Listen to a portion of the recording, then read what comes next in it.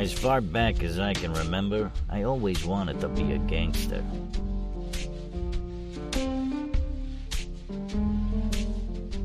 This is Court Psyops from the Cinema Psyops podcast. Welcome to the Gangs of Hollywood podcast. Hey gang, as always, I'm The Witch, and on this episode, it is my genuine pleasure to welcome my first returning guest, Duncan McLeish. How are you, sir? I'm doing very well, thank you very much for having me back on. Oh, look, you sparked a small flame inside me when we talked about The Untouchables, and you sort of, you hedged at a movie, and we didn't say it on air, and then we talked about it afterwards, and I went, oh yeah, we got to talk about that. We have to, because I've not watched this movie for a good number of years, and now that I've come back to it, I am very, very happy I did. And that movie is the 1980s Brit gangster epic, The Long Good Friday. And for those of you at home that haven't seen it, here's the trailer.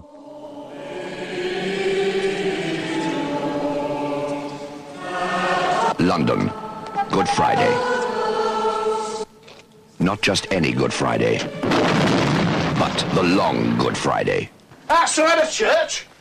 You don't go crucifying people outside a church, not on Good Friday.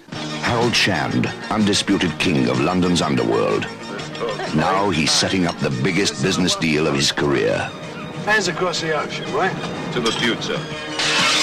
Someone is out to stop him. Can you think of anybody who might have an old score to settle or something? Who's big enough to take you on? Someone, somewhere, knows, right? I want the man who knows. Right. Who fancies what? Auto, casino, stabbing, a bar blowing up. What is this, a gang war? No question. Harold and I have no doubt that by tomorrow the problem will be settled. Walk to the car, Billy, or I'll blow your spine off. It's not a shooter, is it, Harold? Oh, don't be silly, Billy. When I come hunting for you with me fingers, I've treated you lot well, even when you was out of order, right? Well, now there's been an eruption. One of my closest friends, he's lying out there in the freezer. And believe me, all of you, nobody goes home until I find out who done it. What should have been the greatest day of Harold's life suddenly becomes the longest. Suddenly, he's fighting for survival. You kidding? We got gang war in our hands, right? We already have. Colin's been carved up and I've got a bomb in me casino, and you say nothing unusual? The Long Good Friday. A terrifying nightmare from which there is no escape.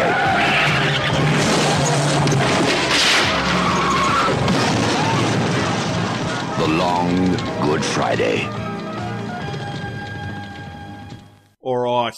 Well, first off, thank you for reminding me about this movie, mate, because I have not watched it in absolutely forever, and it had gone from my memory about how, I think grim is the right word to describe this movie. It's just fucking grim.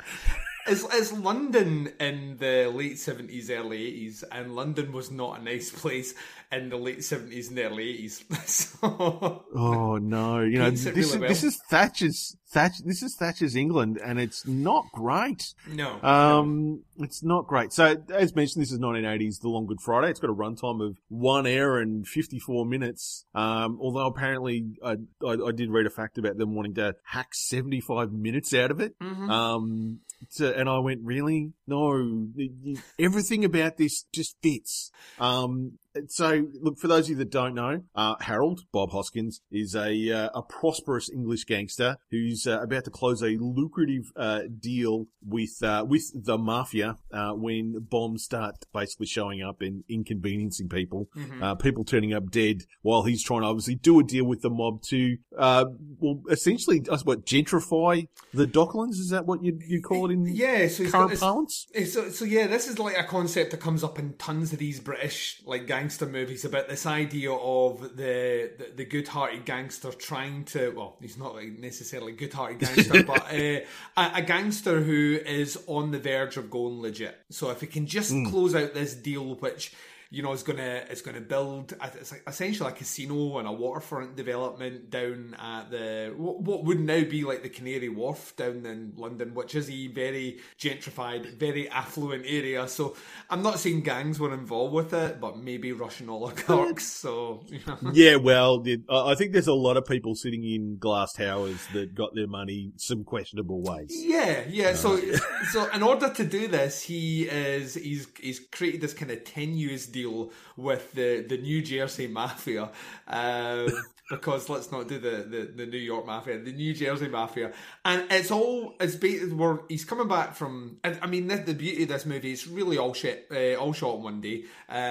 So it's like one of these long. It's like Training Day, although we'll get to that in a minute, because there's so many movies that have basically copied The Long Good Friday. It is believable, right? It's one of these movies which it's only when you watch it specifically now that you actually can go back and say, all right, well, everyone's doing this. Everyone has been... Yeah. Hang on, let me get the red string. It goes there. It is. It's like a line right through. But yeah, basically, the movie starts with a kind of a deal gone wrong, with some other people, and it's not necessarily linked to what we're watching at first. And our buddy Harold coming back from what you would imagine is a fairly good vacation, but he's come back on Good Friday, and he's everything's coming up Harold. Like his planning permission's going through, the Americans arrived. He's got everything's going the way he wants, and if he can just get through this day, then everything is, he's going to be set. His corporation, as he calls them, I love like British gangster like terms, like the firm, the corporation. Yes, the firm. Yeah, all these ideas. I mean, it's like a play on the Cray brothers, but so the corporation, they're going to go legit. Everything should be okay, and then one of his best friends and kind of compadres dies in a car bomb outside a church, and we are trying to hide it from the Americans who might get spooked, although you're thinking American Mafia. Yeah, that was a bit I was there going, hang on a minute, these guys like practically invented this level of like business negotiation. It made me wonder, anyway. It made me wonder because like obviously during the time period that we're set at, that's when we're going to be using some terms that if you're not British acquainted or familiar with the goings on in this country, it's where the Troubles in Ireland. I was just going to say, yeah, it's the Troubles. I remember hearing that as a young man, people talking about the Troubles. It's such a dismissive term for like basically out and out war, bombings and all the rest. But so the Troubles. So it's all set in this time period, and I think it was seen that in the American mobs, you would shoot someone, you would stab someone, or they would just disappear, like the old concrete slippers. In the UK, it was kind of the same. In Ireland, they would blow you the fuck up. They were much more flamboyant about it. Yeah, so I think the idea is that this might spook off the Americans, and that's essential. I mean, like that's essentially your setup. That's like the first 10, 15 minutes of this movie, and then you have essentially an hour and 20, hour and a half of trying to watch Harold get to the bottom of what's going on, try and find out what's going on within his organisation, try and keep the Americans sweet, and realising that all the power that he thinks he actually has, or respect that he has, is all built on this idea that he can keep his troops in line. And if he can't do that, then what use is he to the police? What use is he to the mafia? There's a trickle-down effect, which I think that's the bit that makes this movie great, because there isn't a huge, well, it gets there, but there isn't a huge amount of gangster death and shit like that.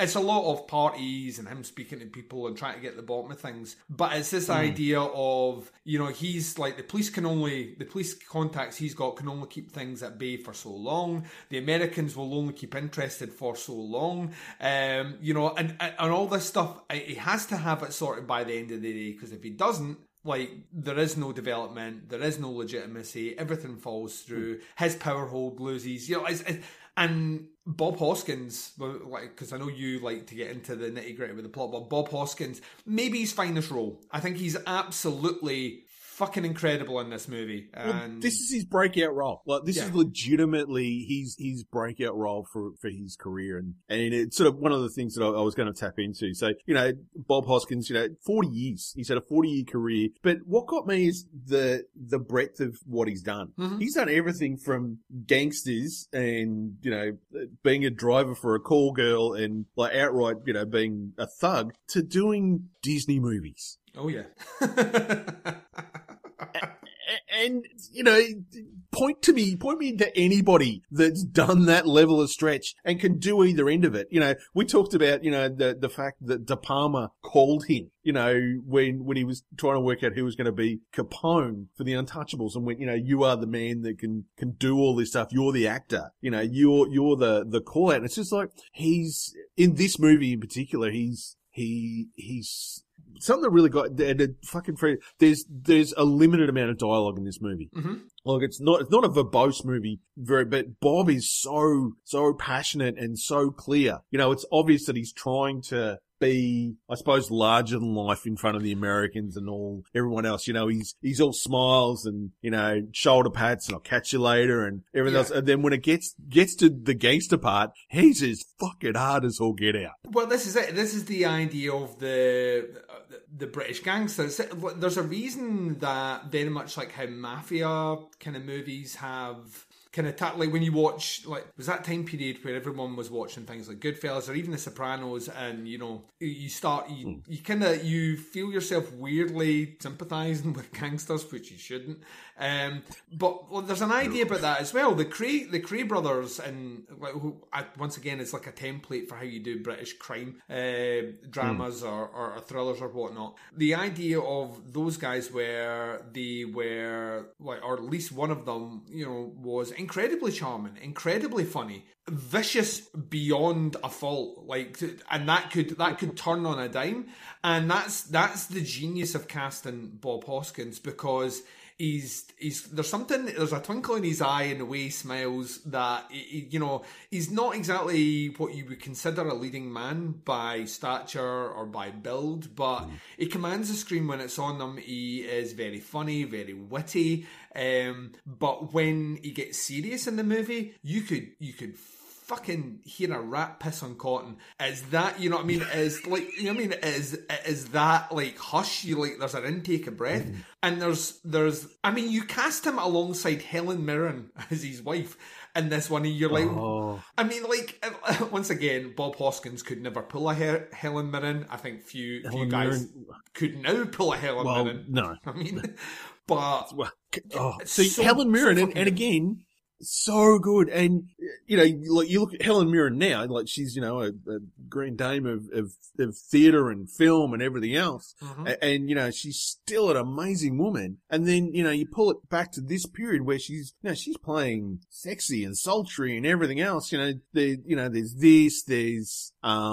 Excalibur, where she plays Morgana, which is so hard. Is that the same year? I think that might be the same. There's maybe one or it's two. 81. Yeah, it's because this was originally 79, and then there was some issues around release and a whole bunch of stuff, and it came out in 80. The Troubles. Troubles. the Troubles slowed it down. Yeah, so obviously, Excalibur was 81, but the year before, she was Caesonia in Caligula, of all things. Yeah. She had a storied career, man. And they're going, oh my God. And again, like, so hard. Just unbelievable. And just, and an amazing actress. She handles this. She's not a bimbo. No. She's smart. She knows what's going on. Bob just leaves her to handle the Americans. And just take care of it. That's why they've got where they are. She will do it. Yeah, that's why they've got where they are. And there's something about her as well where, and I love it when gangster movies like tap into this, or the idea of behind every good man is a great woman. Like, in a lot of respects, like when he's really troubled with things, she'll lean in some advice. She is the cooler head that will prevail in this situation, and she will lean in with advice and kind of give him the nudge and steer him in one direction or the other. I mean, for purposes that on some level she wants to see him succeed, but the other one is this distinct idea of preservation and what's good for business, and she understands that probably better than anyone. Talking about casting, right? we need to get this out of here. How does Pierce Brosnan end up playing an Irishman? I don't know. I don't know. And it's a very young Pierce Brosnan. Super young. Like a very young Pierce Brosnan. It's not even, like, he doesn't even get credited. It's just Irishman #1. Yes, he doesn't have a name. Sit down in your seat, now. You know what I mean? It's like, you're like, what the fuck is going on here? It's so weird to see. And it's not as if, it's a British-made movie. It's not as if we were struggling to get Irish actors. Like, I mean, no. They were just across the water. You know what I mean? I don't. It's such a weird pick. He does have. I mean, he looks like, even at that young age, he looks like what you would imagine someone's stereotypical drawn image of like an IRA man would look like. So he has that kind of look. But when you have someone like that who is, for all intents and purposes, a terrorist, who is like more attractive looking than your leading man, your gangster dude, it's kind of like, what we doing here? Like one of them would go on and play James Bond. It's not my favourite James Bond, but one of them would play James Bond. You know what I mean? The other one would do like other things. We would do a movie with a cartoon rabbit. Yes, yes, and a hot Jessica Rabbit. Oh. Jessica Rabbit, so hot. Yeah. Not ashamed of that one. Not ashamed of it at all. You should never be ashamed of it. But so in terms of this one, like when I was talking about like movies that have directly, like the one that always springs to mind that got all the accolades and all the Oscars and all the rest is Training Day, because Training Day is basically the same movie. It's basically the same movie, except Corrupt Cop. But when you kind of furl out the story here, all the moving parts we're talking about, it all stems down to a greedy deal made by one of Bob Hoskins' associates with the IRA, double crosses them to get some money. So the IRA blame Harold, essentially, and they decide to get a bit of payback, which results in this explosion. And like Harold finds that there may be someone within his organisation is kind of. Well, it's Jeff. It's fucking Jeff. It's Jeff. It's fucking Jeff. Fucking Jeff. Jeff is... If Jeff was a woman, he'd be Karen. He would be. Nice! We've got a Karen reference. But yeah, so it's like Jeff's involved with this. And, I mean, I think what is like this short-sighted, we'll get some money and keep some money without understanding the level of what he's going to do to fuck Harold over. But what I love about the movie is that instead of Harold doing what you would see as being the sensible thing, it kind of sets up and you think he's going to do the sensible thing, which is, listen, I'll make amends, I'll pay off the IRA, and then my deal can continue going. Harold doubles down on the kind of fucking the IRA over, which is like the worst fucking, it's so short-sighted. Which even at no point in time is that a sensible thing to do. I know he wants to get through the day, right? I'll just get through this day. But long-term strategy, you don't want to like permanently fuck off the people that have access to the bombs, especially in a building contract. No. Bad. Yeah. And let's be honest, they're not sort of squeamish about who they'll blow up. Oh no, anyone. At no point in time. Yes, absolutely anyone. Like, and that's they take credit for it as well. They're really good at taking credit for it. So they're proud of their work, and well, why not? So all that unfolds in such a way where like there's no way Harold can keep that under wraps. It can't be. Eventually, the Americans know about it, and the Americans are like, "See ya, wouldn't want to be ya." Yeah, we're out. Yeah, that's right. We don't deal with gangsters. We're out. Yeah, well, like the 2-bit, and the thing as well is there's a early comment about. There's a really early comment which I love between Harold and Jeff, where Harold says that the Americans look at the kind of the UK setup, the London setup, as a cock-handed corner shop. Yeah, they love when the upper class talk down to them. Yes. Yes. And it's just like totally this idea of it's small potatoes in the UK for them. They're, you know, they don't look at it as like a credible thing. And this is maybe a risk for them.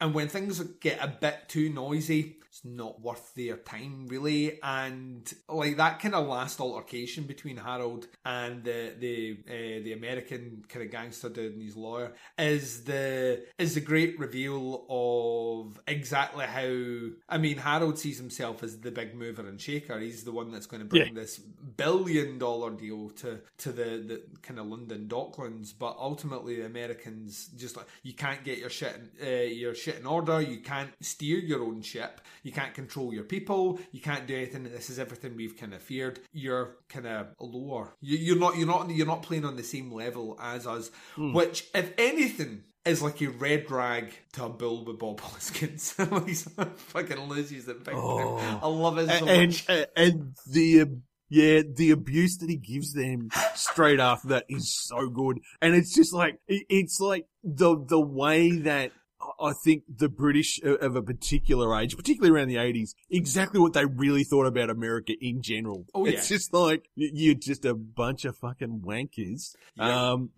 You can shut up, you can fucking shut up, and just bang, bang, bang, bang, bang. And it's just like, oh, so good. So good that whole fucking tirade at the end is awesome. And of course, like, but once again, the Americans are not wrong here. That's the beauty of the movie. Like, the reason the Cosa Nostra, the mafia, or whatever you want to call them, have existed for so long and what ultimately was their kind of undoing was they had a very, very, very strict code and everyone obeyed the code. And like, there is no code in the London Mafia. It's why Jeff's decided to go out kind of creating issues and going out on his own. It's why, you know, like, Harold like knows stuff to an extent with the police but doesn't know everything with the police. It's why, you know, Victoria is kind of, or Helen Mirren in the movie is, you know, is kind of doing some things, but there's also a line of self-preservation there for herself. But, you know, it's why Harold flies off the rails at the IRA and thinks that the quick fix solution is to fuck over them, kill them, take the money, and he's going to be fine and get through the rest. It's all that is. They're exactly right. Like, the mafia it's a long-term strategy for them, you know, and they can see if it's issues right at the start. What's this going to look 6 months like, you know, a year, 2 years, 10 years into this deal? It's bringing too much heat and too much attention on them. So that's the, you know, in the weird kind of scenario of this one, the Americans are right. As much as that sticks in my craw to say, because it does. And they're 100% right. Harold does, like, I imagine that in the world that Harold has occupied to be a gangster, like an actual gangster, he's probably pretty good at it.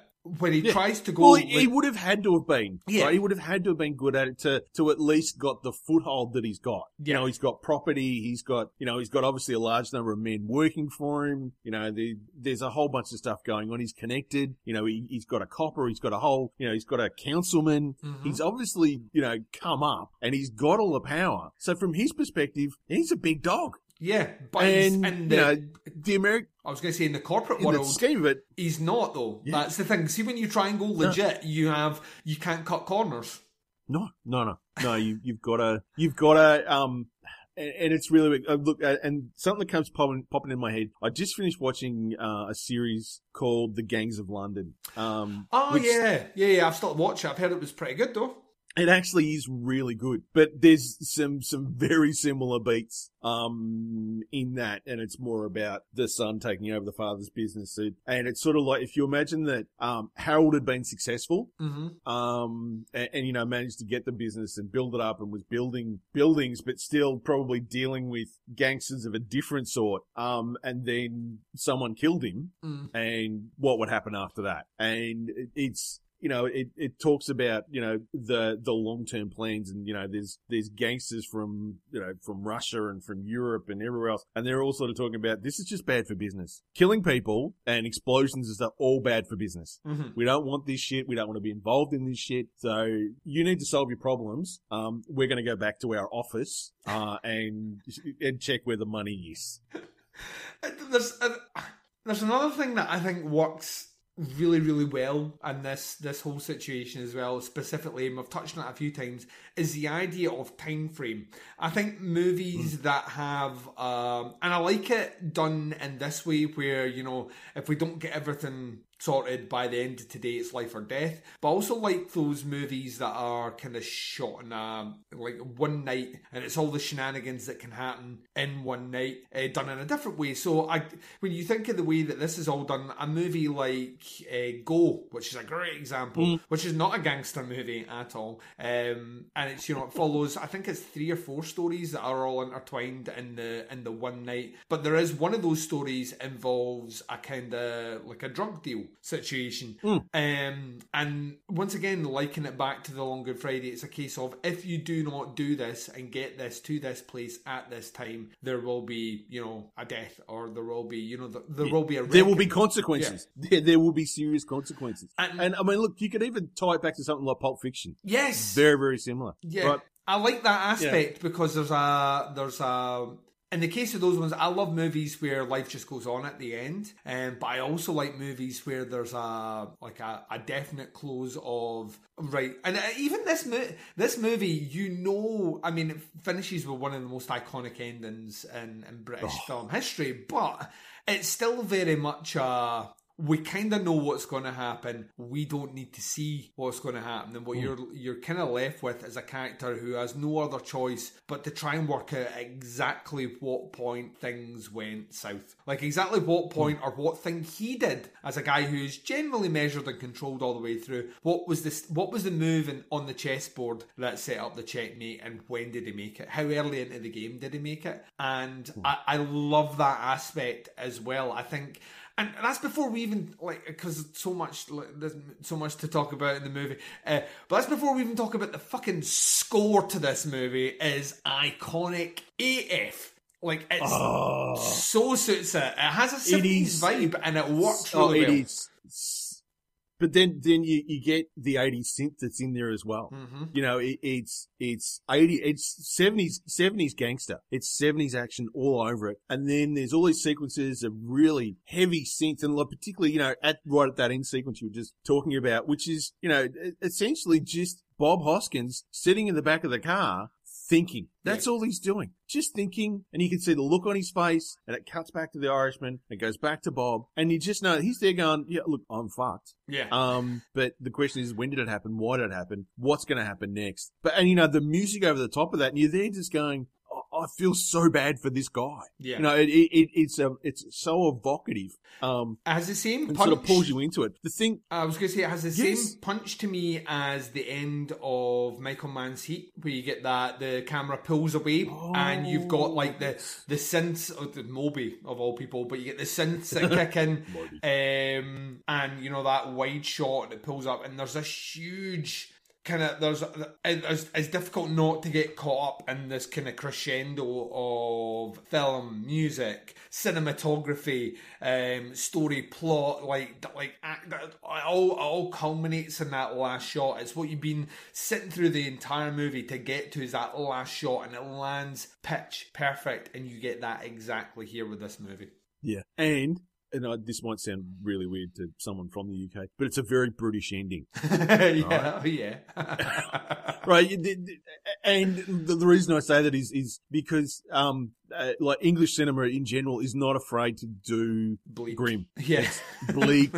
and, you know, it's not afraid for people to just fucking die. Mm-hmm. And then go, yep, dead, walk away. Yeah. And on a tangent, like British sci-fi does it better than anybody else. Mm-hmm. And it's just fucking, it's, you know, it's scary and it's sad and it's fucking dark as all get out. You know, I feel like if it was an American movie, you know, you would have got him jumping out of the car or doing something to, you know, they'd just kill him. That's what Training Day does. Yeah. Training Day doesn't give you they doesn't give you the, you know, the, like, it had Training Day at the very end, had, you know, him walking down the street, spoiler alert for Training Day, and the car's kind of pulling up, and him making eye contact with someone that he knew, and then credits.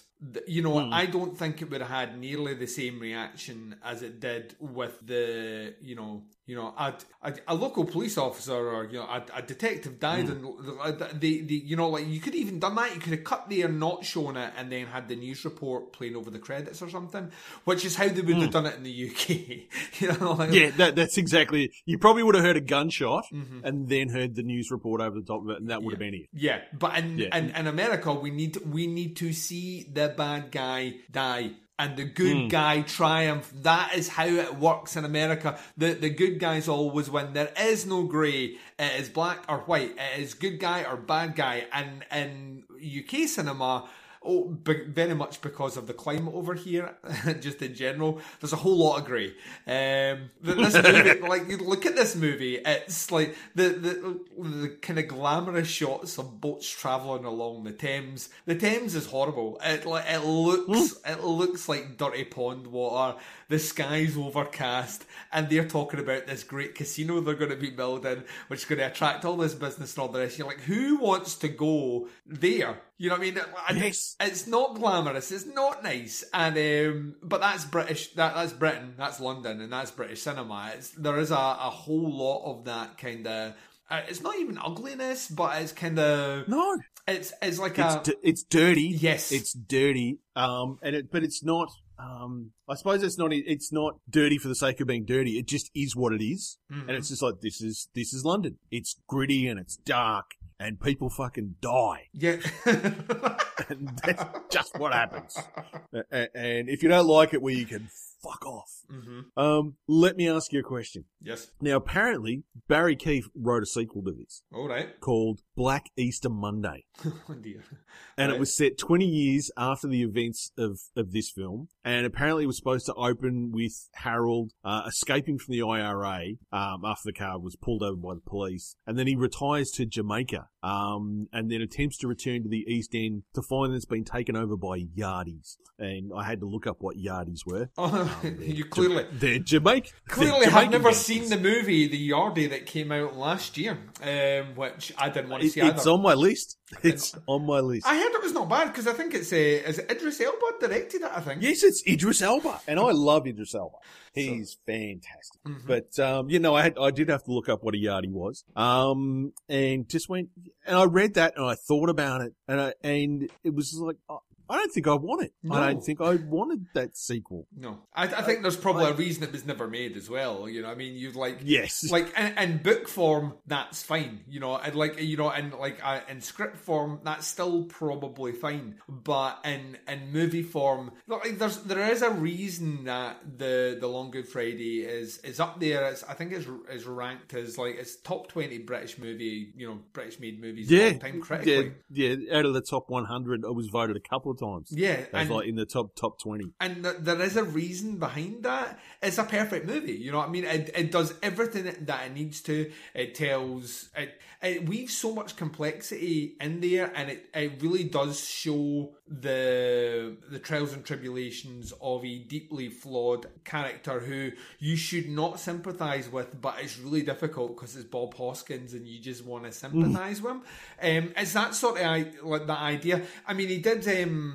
Like, he had a great run of movies that you were talking about. The Arrow Video company in the UK put this movie out in 2K way back in the day, and they actually joined at the time in a box set with Mona Lisa, which came out mid-80s, which I also... 86 is it, yeah. I absolutely adore that movie as well, and it's kind of weird in that going from, like, the top level crime lord, what you get is Bob Hoskins on the other level. You get him as a kind of a guy just coming out of prison who, you know, has done his time and all the rest, comes back to work. He's kind of lower level, but kind of comes back to work in an organisation that genuinely doesn't really have any time for him. Like, so he's given kind of low level stuff to do, and it's a fucking great movie as well. And it's him.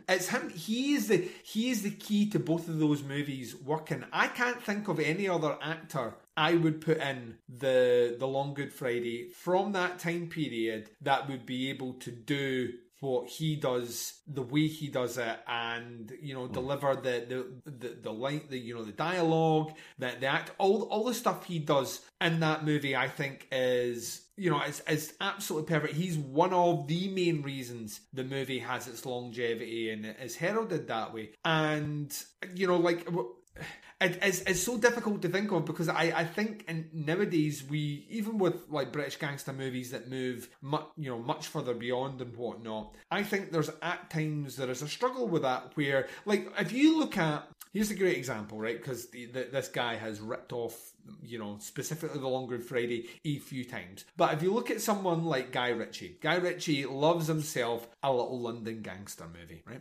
Oh, does he what? And look, I'm not gonna lie, I love him for it. Oh, I think he, like, when he sticks to that genre, I enjoy the stuff he does, right? I really, really, really do. Even The Gentleman, which, by the way, The Gentleman ends up with pretty much the same ending as this. Yes, very true. It's almost the same ending, except you've got Hugh Grant talking like Michael Caine for no reason at all, and I kind of love that as well.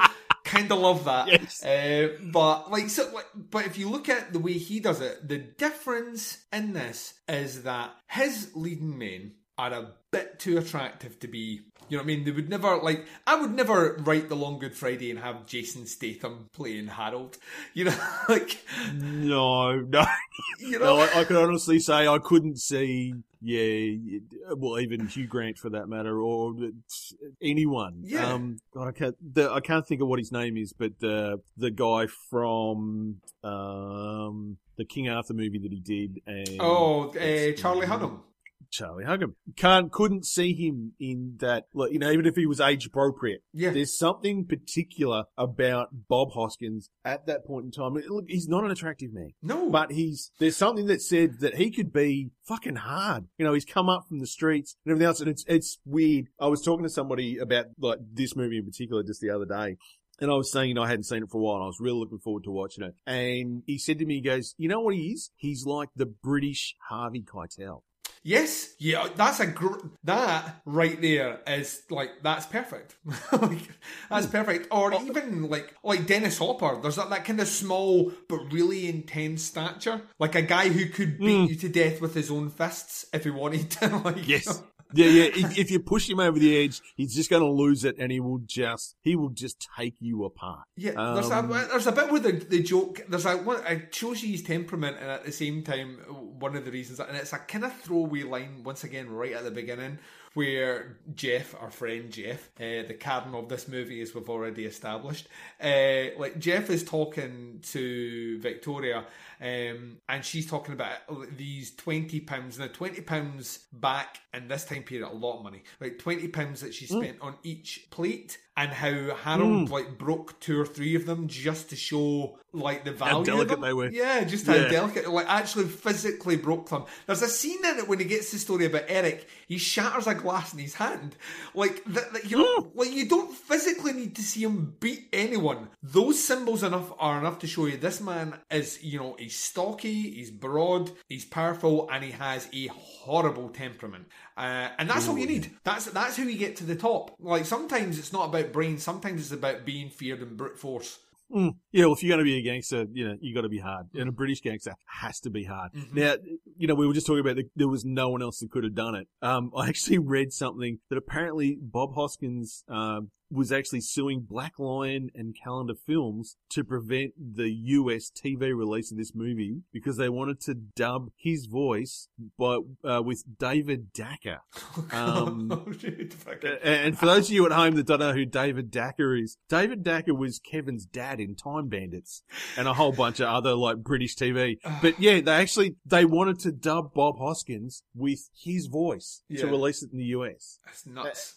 And I'm just going, that's insane. Like, you're not going to get the intensity. You're not going to get that almost growl that he has in his voice, when he's really starting to fire up. And it's just like, this is a point in time, I suppose, where, they redubbed Mad Max with American actors. Yep. Because apparently other people couldn't understand them.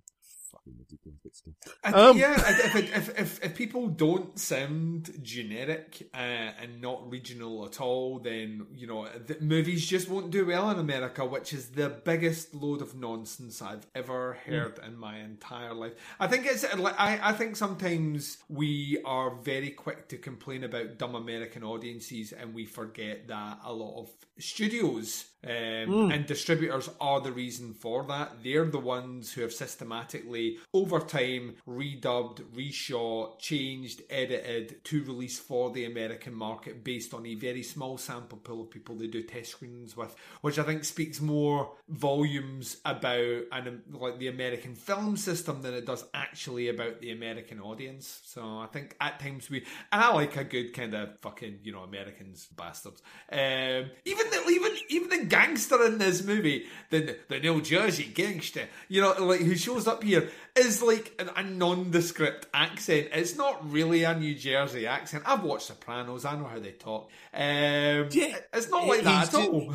He's an American, and it's just enough that you go, yeah, he's not English. He's definitely an American. Yep. Yeah, definitely. And it's okay. Yeah, I think it's that sort of. I don't know. There's a distinct choice there made for that. I'm very glad that Bob Hoskins did do that though, because to me, you say, it's the presence. Like 50% of what Hoskins is doing on screen is all body language, right? And this is like you once again. Not a dialogue-heavy movie. The other 50% is delivery. It's not even the words he's saying, it's the way he's delivering them. That body language and the intensity he brings to the script is what conveys this guy is to be feared, this guy's menacing, this guy's charming. Whether he's whining, dining and schmoozing people at the start, or he's out and out threatening Americans at the end, that you need Hoskins in there doing that voice. And any other version of that, it just does not work. It falls apart. It becomes flimsy. And I mean, the thing is, Bob Hoskins, recently on my show, we were doing I do a movie screening every Thursday night. Get some people over online. I've got to stress we're still in lockdown. Get some people online, watch a movie and whatnot. And it was the anniversary of Hoskins' death. And he's one of the few actors that I do genuinely, on his anniversary, I watch one of his movies, because I genuinely loved Bob Hoskins as an actor. And I watched, we watched Shattered, which is this kind of almost TV movie-esque early 90s kind of noirish kind of crime movie. It's absolutely brilliant. Hoskins is in it, and it's about the same time period as Who Framed Roger Rabbit. It's a couple of years after. And so he's playing an American. If you've never seen it, watch it. It's by the director of Das Boot and The Never Ending Story, because that guy directed both those movies. Obs. Of course he did. Yeah. Of course he did. But he's brilliant in it. It's a movie that has a phenomenal end that makes the movie, but it's shocking, the TV movie-esque. Shattered to put on your list. Hoskins is in it. Hoskins is absolutely the best actor in this, and he's starring alongside Tom Berenger, like established names. And he's not the biggest role in the movie, but he's the best actor in it. And he does his Bob Hoskins kind of American, kind of New York kind of style accent thing that he does. And I'm listening to him do it, and I'm like, this guy, there's a reason he transcended over there and had a really good career in the States. There's a reason why he had a really strong career in the UK. There's like that. Sometimes, very much like Sean Connery, like I was talking about him in the previous ones, sometimes it doesn't matter if you can 100% nail an accent, but if you're a really good actor, audiences will just roll with it. And Bob Hoskins is an incredible actor. If you can deliver the emotion, you can get away with anything. Yeah, and he does it. Absolutely. This movie in particular, The Long Good Friday is, I feel like we're just essentially unanimously agreeing with what critics say, but sometimes critics can be right. It is not only one of the best British movies of all time, I think, in the pantheon of kind of crime or gangster movies. It was the reason that when we were talking about The Untouchables and we hinted at this, as soon as the kind of conversation was winding up, I was like that to you.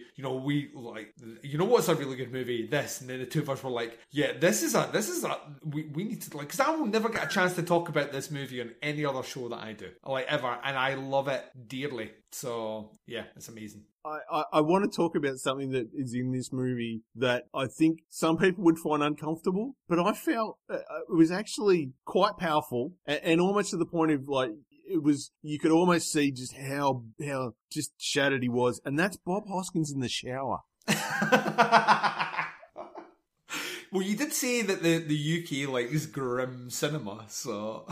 That is true. But he's in there, the water's running on his face, and, the level, they're outside burning his clothes because they're covered in Jeff's blood. And fuck you, Jeff. He's in the shower washing it off, but the range of emotion that he goes through just standing in the shower. Fortunately, unlike Harvey Keitel, we don't have to see his penis.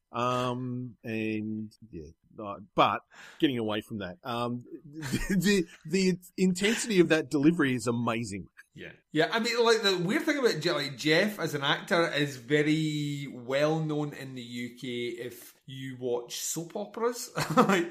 Derek Thompson was I don't know if he still is, and I don't even know if the show still exists anymore, but long-standing TV doctor in the show Casualty, which had about fucking 1 million series. It was basically like they run for like 300 years or something. It's like Coronation Street. Yeah, but all set in a hospital. Essentially, Yeah. it was Neighbours set in a hospital, and he's the main actor there.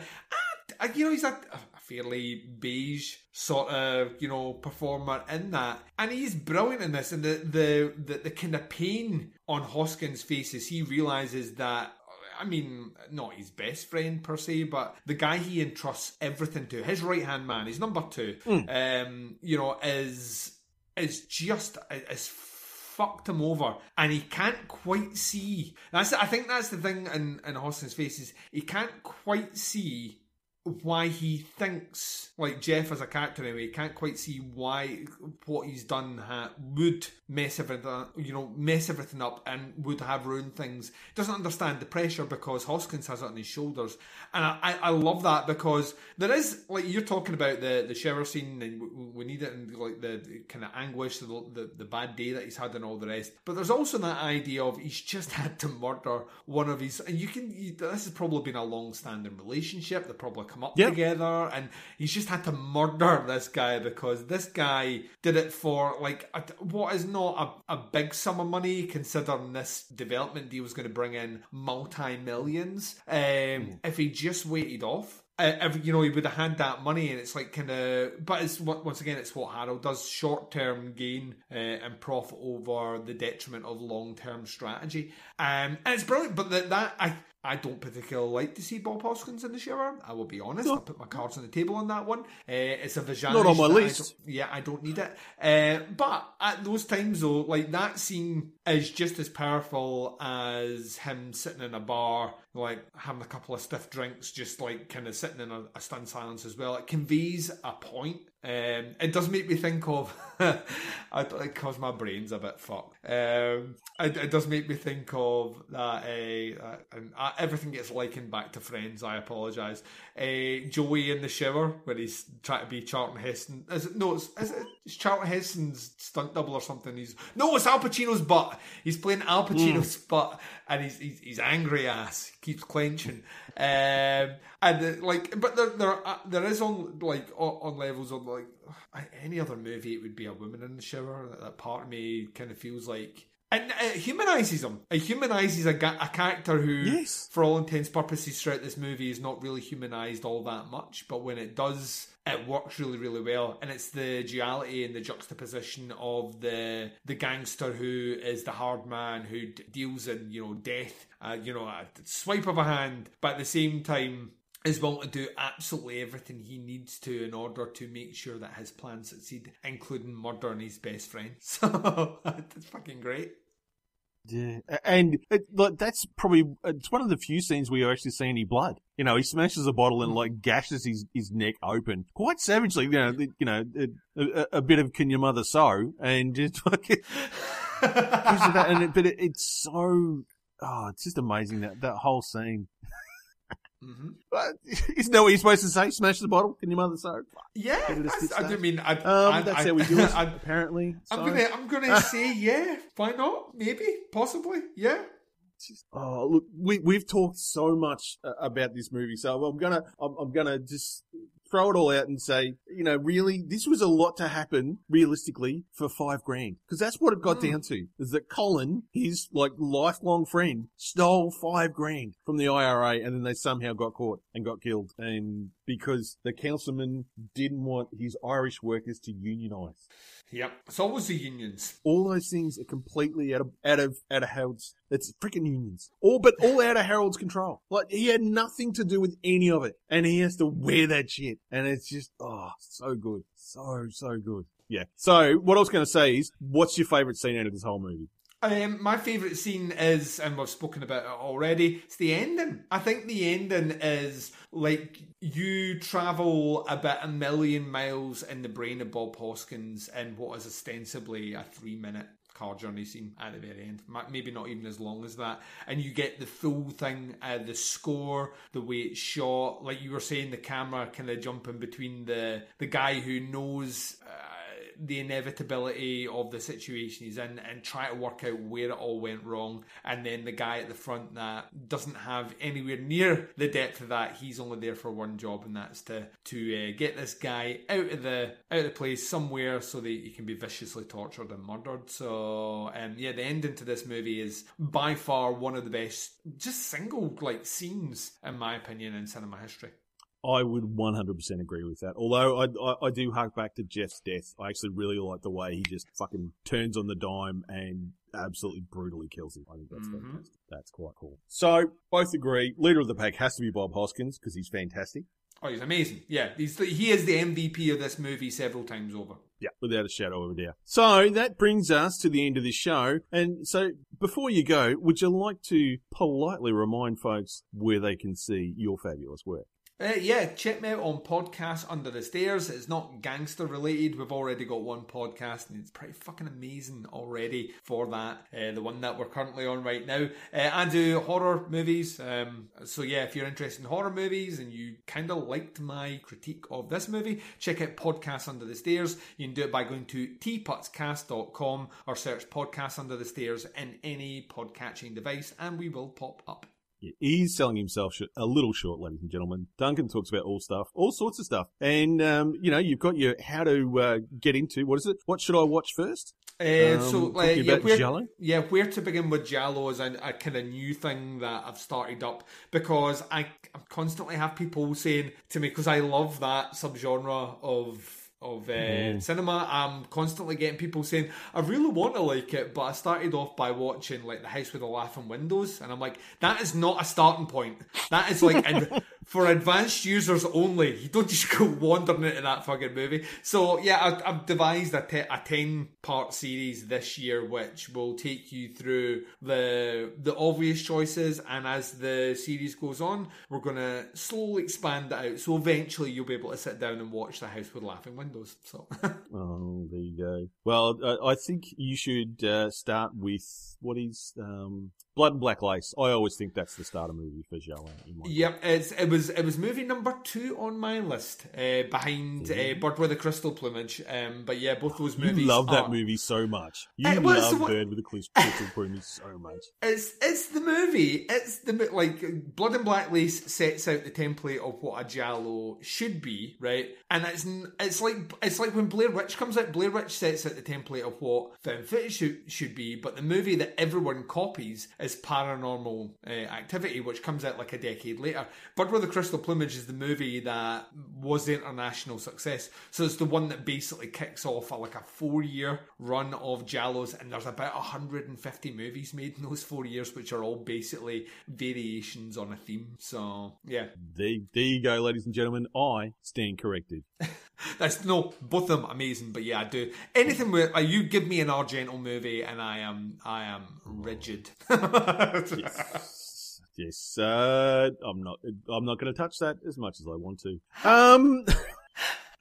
Coming up on the next episode in 2 weeks' time, we will stay with the theme of British gangsters, and we are looking at the 1998 Guy Ritchie entry into the genre, Lock, Stock, and Two Smoking Barrels. Speaking of Jason Statham, although really not Jason Statham as today's Jason Statham. Mm-hmm. Yeah. Very early Jason. Very and early. This, oddly enough, that movie has razors from this movie as Hatchet Harry. He does actually. Look at that. It's like I know what I'm doing, ladies and gentlemen. Like a fucking professional. So be a good fella and leave a rating or review on whichever app you're using to listen to the show, and make sure you share it with the rest of your gang on Twitter, Facebook, and Instagram as GOHpod, and at www.gohpod.com. Most of all, make sure you say hello to your little friend for me. I'm glad I found out in time just what a partnership with a pair of wankers like you would have been.